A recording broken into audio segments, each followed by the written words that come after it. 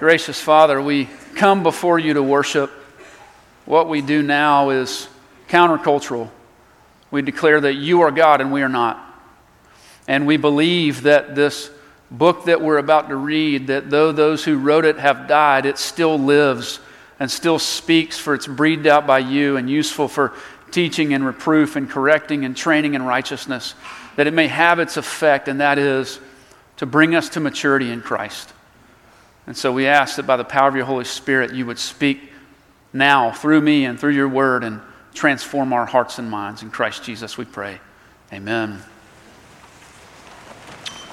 Well, it is a privilege. I can't tell you how much of a privilege it is to be the preacher of the vacant pulpit. I'm not exactly sure what that means. I think Dr. Thomas and Dr. Stewart conspired perhaps to put someone between them that would make them look like the world-class preachers they are. Either way, we have a wonderful passage for us this morning, Hebrews 12, verses 1 and 2, one of my favorite texts, and a great text as we leave the last year and begin to move towards 2024. It's page 1008 in your pew Bibles, page 1008. Hebrews 12, verses 1 and 2. Let's give attention to God's word. Therefore, since we are surrounded by so great a cloud of witnesses, let us also lay aside every weight and sin which clings so closely, and let us run with endurance the race that is set before us, looking to Jesus, the founder and perfecter of our faith, who for the joy that was set before him endured the cross, despising the shame, and is seated at the right hand of the throne of God. Thanks be to God for his holy, inerrant, and therefore authoritative word. Life feels like a race, doesn't it? Maybe as you reflect on your last year, you start to think about the races that you've run, the obstacles that you've overcome, the successes that you've had. My life in 2023 was characterized by a race that I did not finish. On August 1st of 2023, I took my family to an Atlanta Braves game. And being the good husband and father that I am, I was throwing baseball with my then 7-year-old son outside the stadium. The kids are having a great time. My wife is happy. When a lady in a red dress approached me. And that should have been my warning sign. She asked me, "Would you like to race the Freeze tonight?" The Freeze is a track star who dresses up in a costume and runs the warning track at the Atlanta Braves Stadium. It's a 160-meter race. I am a 43-year-old washed-up dad of 4 who hasn't run a sprint in 15 years. And so I did what any good dad would do. I said, "Yes, of course." I should have known from the look on my wife's face that that was a poor decision. Somewhere around the 6th inning, I get a phone call, "Meet me in center field." I'll spare you some of the details, but as I burst out of the gates, 45,000 people cheering for me. I thought to myself for just a moment, maybe the former glory will show up. What I had forgotten was there was never a former glory when it came to running past grade school for me. I made it 3/4 of the way around the track, and as I lay in the dirt, the cheers had gone from cheers to oohs. And the Freeze hurdled me like I didn't exist. My quad had said, "This is where your race ends." I thought to myself, how did I get in this situation? How do I find myself here? Couldn't someone else have run in my stead? Could I go back and start over? Shouldn't I have just listened to my wife? And life feels like that sometimes, doesn't it? You run, you fall, you get back up, you wish you could start over, you wish you could get out of the race altogether, you wish someone could run for you. Life is a race. And as we think about the year ahead, this really is a great text for us. We've been thinking, rightfully so, throughout the Christmas season of Emmanuel, God with us. And this is a text of many that helps us begin to think about not only that Christ is with us, but Christ is for us. That Christ is for us. And as we think about that reality, it influences then and motivates us as we run our race. 2 points for us this morning. First, an enduring people, and secondly, an enduring Savior. Here in verse 1, an enduring people. Let's set the context just a little bit if you haven't read Hebrews lately. Hebrews is a book that is called an epistle. It reads more like a sermon, possibly from a preacher to his people. But we don't know who that preacher or that writer is. It could be Paul, could be Apollos, could be Barnabas, Luke, Clement of Rome. There's been all kinds of different ideas. He was someone that was taught by the disciples. Hebrews 2 says he was accepted within that circle as a writer who was writing Scripture. It was canonical from the very earliest of ages. And Origen would refer to it as a book that we may never understand who wrote, but we know ultimately that the Holy Spirit wrote it to his church. It's written either from Palestine to Rome or from Rome to Palestine. As in chapter 13, those from Italy send their greeting. Are they sending their greeting back to Rome? Are they sending their greeting from Rome? We don't really know, but in either place, there are Jewish Christians. And Jewish Christians at the time are undergoing some level of persecution. It wasn't quite to the level that it would be under Emperor Nero, because they have not shed blood yet, chapter 13 says. So it's probably pre-64, prior to the temple being torn down, prior to Nero reigning. But either way, they're experiencing suffering. And Jews themselves would have had certain privileges in the Roman Empire, so long as they stay faithful to the Roman Empire. But Christians had no such privileges. They were shunned and rejected. They were seen as pagans. They were atheists because they didn't worship the pantheon. And so they could be persecuted. Well, these Jews have now joined their ranks. They've believed upon Christ. They've become Christians. And what they're tempted to do is go back to the old way because things have gotten hard. And so the author of Hebrews writes them, and he spends 10 chapters telling them why Christ is greater than the old way. He's superior to the angels. He's superior to Moses. He's superior to the high priest. He's superior to Melchizedek. He's superior to the old covenant, and on and on and on. And so why would you ever reject him and go back? Sometimes life happens like that, doesn't it? When the glitter of our conversion fades just a little bit. The excitement of our conversion maybe waxes and wanes, and we face hardship, and the charms of this world begin to glitter before our eyes, of prestige and acceptance within the world, if we'll just go back a little bit. And so we think, maybe if I just downshift a little, or maybe if I just tap the brakes, or perhaps some of you have turned off the ignition altogether. And the author of Hebrews is writing to that context. It sounds a bit like Psalm 1 to us, where the author there says, "Blessed is the man who walks not in the counsel of the wicked, nor stands in the way of sinners, nor sits in the seat of scoffers, but his delight is upon the law of the Lord, and on this law he delights day and night." It is this picture of the way in which sometimes we think, well, it can't be that bad to just take a little walk with the world. Just to kind of walk about and listen to their worldview and listen to what they have to offer. And before we know it, we've stopped and we've said, you know what, that's pretty appealing. Maybe I'll take that in. And soon we've actually sat with the world and turned back, the psalmist says, and we're actually scoffing the very one we used to claim we were, the Christian. It's a slow progression. In our time, it's deconstruction, it's deconversion. They're all the rage. They're the cool thing to do. But it was no different then. This was the thing the Jews were facing as well. These Jewish Christians, they had the opportunity here. It was tempting to have religion and have the world, so long as you leave Christ out of it. You can have a little bit of both if you leave Christ out of it. And so the author of Hebrews not only has told them how wonderful Christ is, don't go back, but now he said, perhaps you know that, but you really feel all alone in your journey. And it's hard. And he says, well, let's do this. If we could pull back the veil between this life and the next, even this morning, what would we see? We would see, verse 1, that we're surrounded by so great a cloud of witnesses. He's paraded those witnesses before them in Hebrews 11 already, the great hall of faith. He's told them of people who have said, no, I'm longing for that world. I won't settle for this world. In fact, I would rather be persecuted, as Moses was, with my people than enjoy the fleeting pleasures of the flesh. If you were to pull back the veil right now, what would you see? You would see witnesses, marturon, that great word from which we get the word martyr.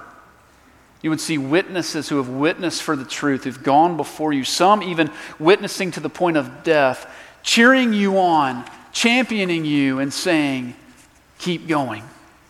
You're almost there. It reminds me of one of my favorite memories early in our marriage when my wife ran the Kiowa Half Marathon. My wife who actually can run. And I was wiser back then. I did not decide to run. I rented a bike and rode next to her and encouraged her along the way. I played my role. And as I did that, what I noticed was people came to the end of their driveway and they set up chairs and they cheered on the runners, and bands played and they cheered on the runners. Maybe you've had this experience if you run a half marathon or a marathon. All of it an endeavor to say, look, we know it's hard. We're on the sidelines. We can't imagine how hard it is. But perhaps we've even done this before. We know what you're going through. You can do it. The finish line's just right over there. Keep going. Keep going. Don't stop. It's like Sandstorm playing in the arena at Williams-Brice. The author actually would have had an arena in mind, cheering on the athletes. It's like Sandstorm playing, and you see the team get going and get motivated, or whatever it is that they do at Clemson. I'm sure they cheer on their team. I actually made a disparaging comment about Clemson in the early service, and a young child found me at the door and said, you know what we do at Clemson? I said, no. He said, we win. Walked me right into it. I never even saw it coming. Nailed me. Either way, what an encouragement that would be, right? They're cheering for you. They're spurring you on. They're saying, you can do it. You can finish when you feel all alone. And just plodding along in a life of faithfulness at work, in the city, at home, unappreciated, unnoticed in your mind. And the scripture says, no, the saints notice. They're watching you. They're with you. And they're cheering you on and saying, don't stop, keep going. But if we're going to run this race with endurance, we need to do a few things. And the scripture says here, first, we need to lay aside every weight.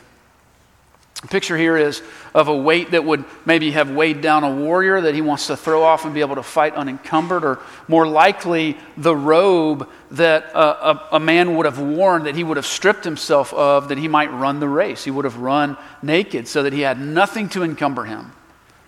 We need to take everything off that would hinder us from the race. It could be sin, but it could also be things that aren't necessarily sins. They're just not helping us grow. Maybe it's a relationship with someone who doesn't spur you along in the faith, but actually tears you down, or tells you, what's the point? Or why do this when you can have this? Or why not just stop running this race? It seems hard and exhausting for you. And life's supposed to be about you just being happy all the time. Or maybe it's social media and you just sort of scroll numbingly, lose your ability to think and your brain to lock down on things. Or as you do it, you find that all you see is how beautiful everybody else's life is, how happy they are, how connected they are, and you just feel within yourself ugly, disconnected, unhappy. It's stunting your growth. And the author of Hebrews says, throw it off, because you can't run with that stuff. And then he says, and also lay aside the sin which clings so closely. Here it definitely is sin, but it's not just a general sin that anyone could commit. What Hebrews is pointing at here is, what are the sins in your life that you're most likely to regularly struggle with? They're called besetting sins. The sins that you know that you struggle with regularly, perhaps daily. And you need to lay those aside. You need to fight those and put them down, because they're stunting your growth in Christ. They're hindering you from really running the race. They're putting you down in the dirt, and you need to get back up. Maybe it's your lust. Maybe it's your pride. Maybe it's your tongue, gossip and slander. Maybe it's envy or covetousness of your neighbor. Maybe it's easy for you to compromise in order to find acceptance with the world. And the scriptures are saying, no, get rid of all that stuff that ensnares you, that distracts you, that clings so closely to you, and that is actually hindering your race. It says, John Owen tells us, be killing sin or it will be killing you. There's no neutral ground in that endeavor. There's a war going on. And we must be killing sin or it will be killing us. And then, after we've done that, we continue to run with endurance the race that's set before us. The reality is that every one of us have a race to run, individually. And no one can run it for you. Not your parents, not your spouse, not your children, not your church, not your preacher. No one can run it for you. No one can believe for you. You must believe upon Christ and follow him in obedience. No one can run it for you. And no one says, not the saints of old, not the ones cheering you on, not even Christ himself, no one says that it'll be easy. In fact, Christ says that you must deny yourself and take up your cross and follow me. But we are to be an enduring people. And you say, okay, that's great. You're telling me to run a race and it's a new year and that's wonderful. And I even have people cheering me on, but I need more than that. In fact, I've been battling these besetting sins for my whole life, it seems. And most days it feels like I go more backwards than forwards. I need help. Well, look no further than verse 2 where we have an enduring Savior looking to Christ, the founder and perfecter of our faith, who for the joy that was set before him endured the cross, despising the shame, and is seated at the right hand of the throne of God. Hebrews has already told us that we have a Savior who understands us. We don't have a high priest, chapter 4 says, who's unacquainted with our weaknesses, but one who's been tempted in every way and yet without sin. He gets us. He knows us. He's not just Jesus with us, although he is. He's Jesus for us. He understands us. He came and lived life for us. He was, as the confession said, born of a low estate, under the law, under the miseries of this life. He underwent what we went through. Even in our offertory this morning, we read, he knows our need. To our weakness, he is no stranger. That's the Christ that we have. In fact, I think that's why the author uses the word Jesus, his earthly name, instead of Christ, his messianic title. He's helping us understand. He was a human just like you. He understands what you're going through. He gets you. He loves you. He lived for you, and he had a race to run. It's not the same race that we had to run. He had a different race to run. It was one that we'll never run. It was a race that he also had to endure. Same word, hupomene, to bear up under adversity. He had to bear up under the adversity of the race that he ran. And the race that he ran was to the cross, despising its shame. As he hung there naked and people came and mocked him and scorned him and said, if you're the Son of God, pull yourself down from that cross. As he bore for himself the sin that he never committed. We're so well acquainted with sin. We've sinned this morning that it doesn't even really prick us at times the way it should. Jesus was sinless. He never sinned, and now he is bearing upon himself the sins of all of his people, past, present, and future, upon the cross. But even more, he's drinking to the final dregs the unmitigated wrath of God. He's experiencing the wrath that we should experiencing. He's doing for us what we could not do for ourselves, but what we should deserve to do for ourselves. He's drinking that cup of wrath that we might drink of the cup of blessing. And that's why Paul's able to say in 2 Corinthians 5, for our sake, God made him who knew no sin to be sin for us, so that in him we might become the righteousness of God. I wonder if this morning you are carrying a weight of sin. Maybe you're carrying guilt and shame that you feel like you carry every day, all day. Or maybe you have tried once again this morning, knowing what last night looked like, actually, to clean yourself up, to look good before this seemingly godly group of people. Or maybe you've just decided that you're done with the fight. You've battled these besetting sins. They seem to keep beating you. You can't win.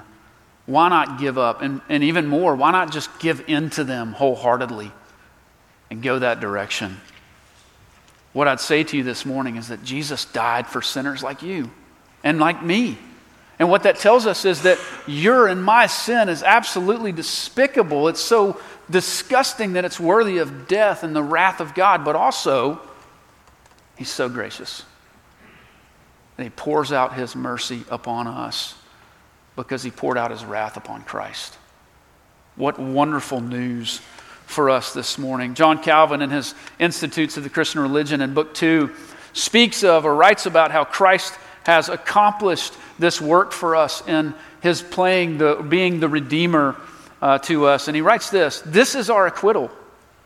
The guilt that held us liable for punishment has been transferred to the head of the Son of God." We must above all remember this substitution. He became our substitute. Why must we remember this? And this is where Calvin gets pastoral. Why does it matter that we remember that He died in our stead, lived in our stead, lest we tremble and remain anxious throughout life,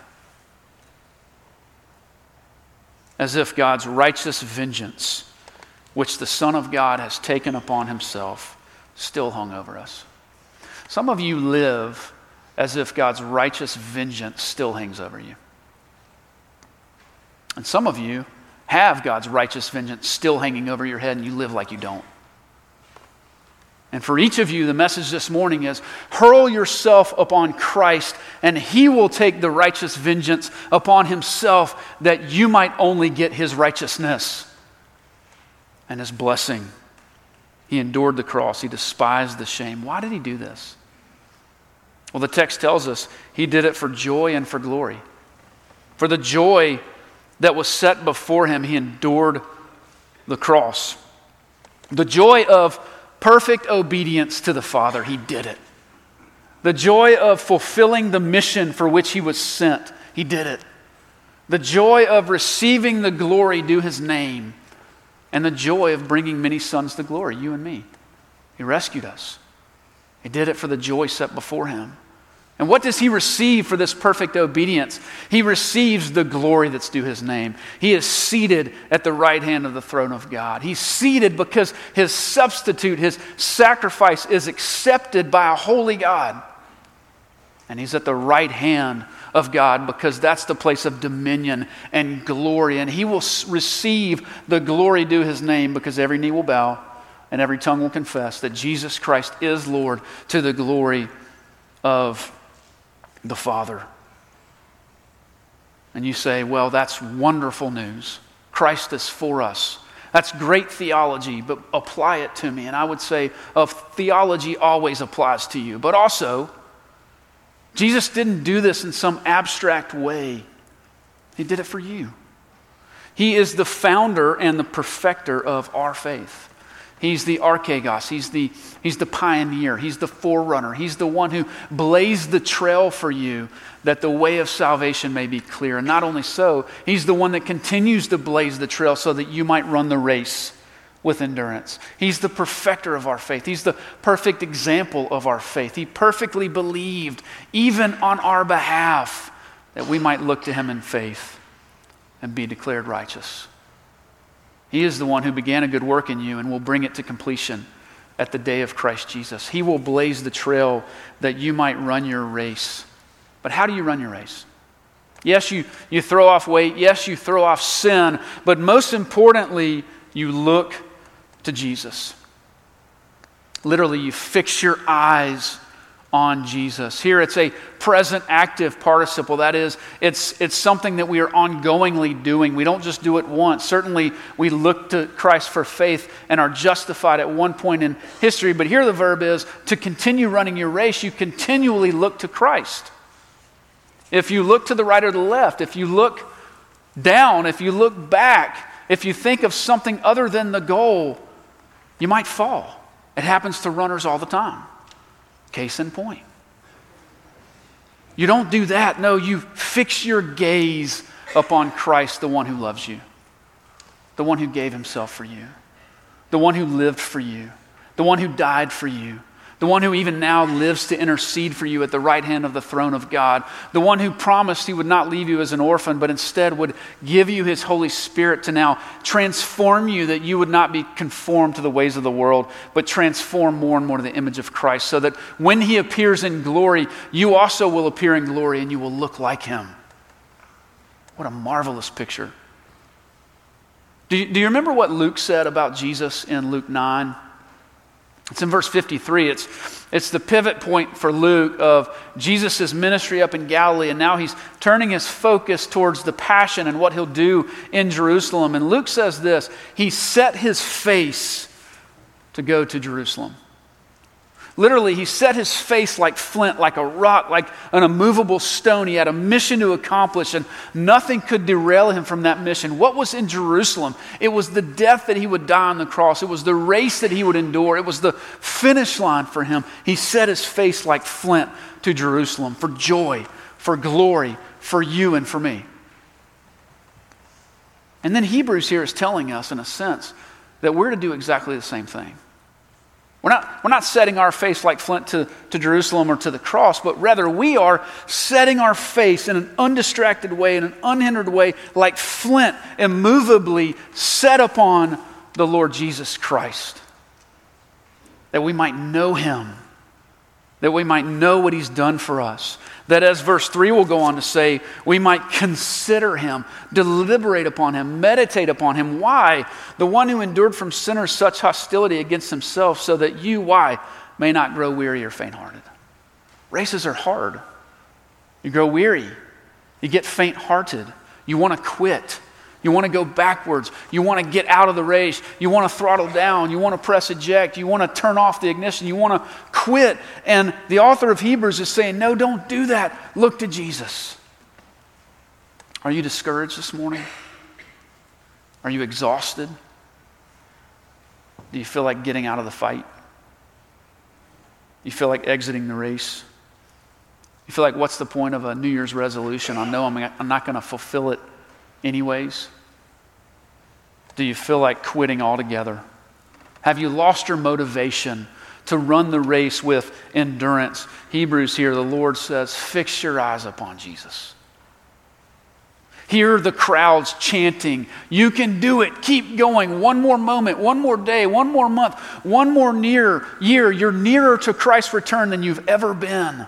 You're nearer to glory than you've ever been. Fix your eyes upon Christ. Know the power of the Holy Spirit that works mightily within you, the same power that raised Christ from the dead, and keep going. Do as the old hymn tells us to do. Turn your eyes upon Jesus. Look full in his wonderful face, and the things of earth will grow strangely dim in the light of his glory and grace. Let's pray. Gracious Father, thank you for your holy word. Thank you that you've given us everything we need for life and godliness. Thank you that Christ ran the race for us to purchase our salvation. Now help us be those who throw off weights, who throw off sin that clings so closely, and run the race marked out before us with endurance, looking to Jesus, never looking away. Would you do it and get all the glory in Christ's name? Amen.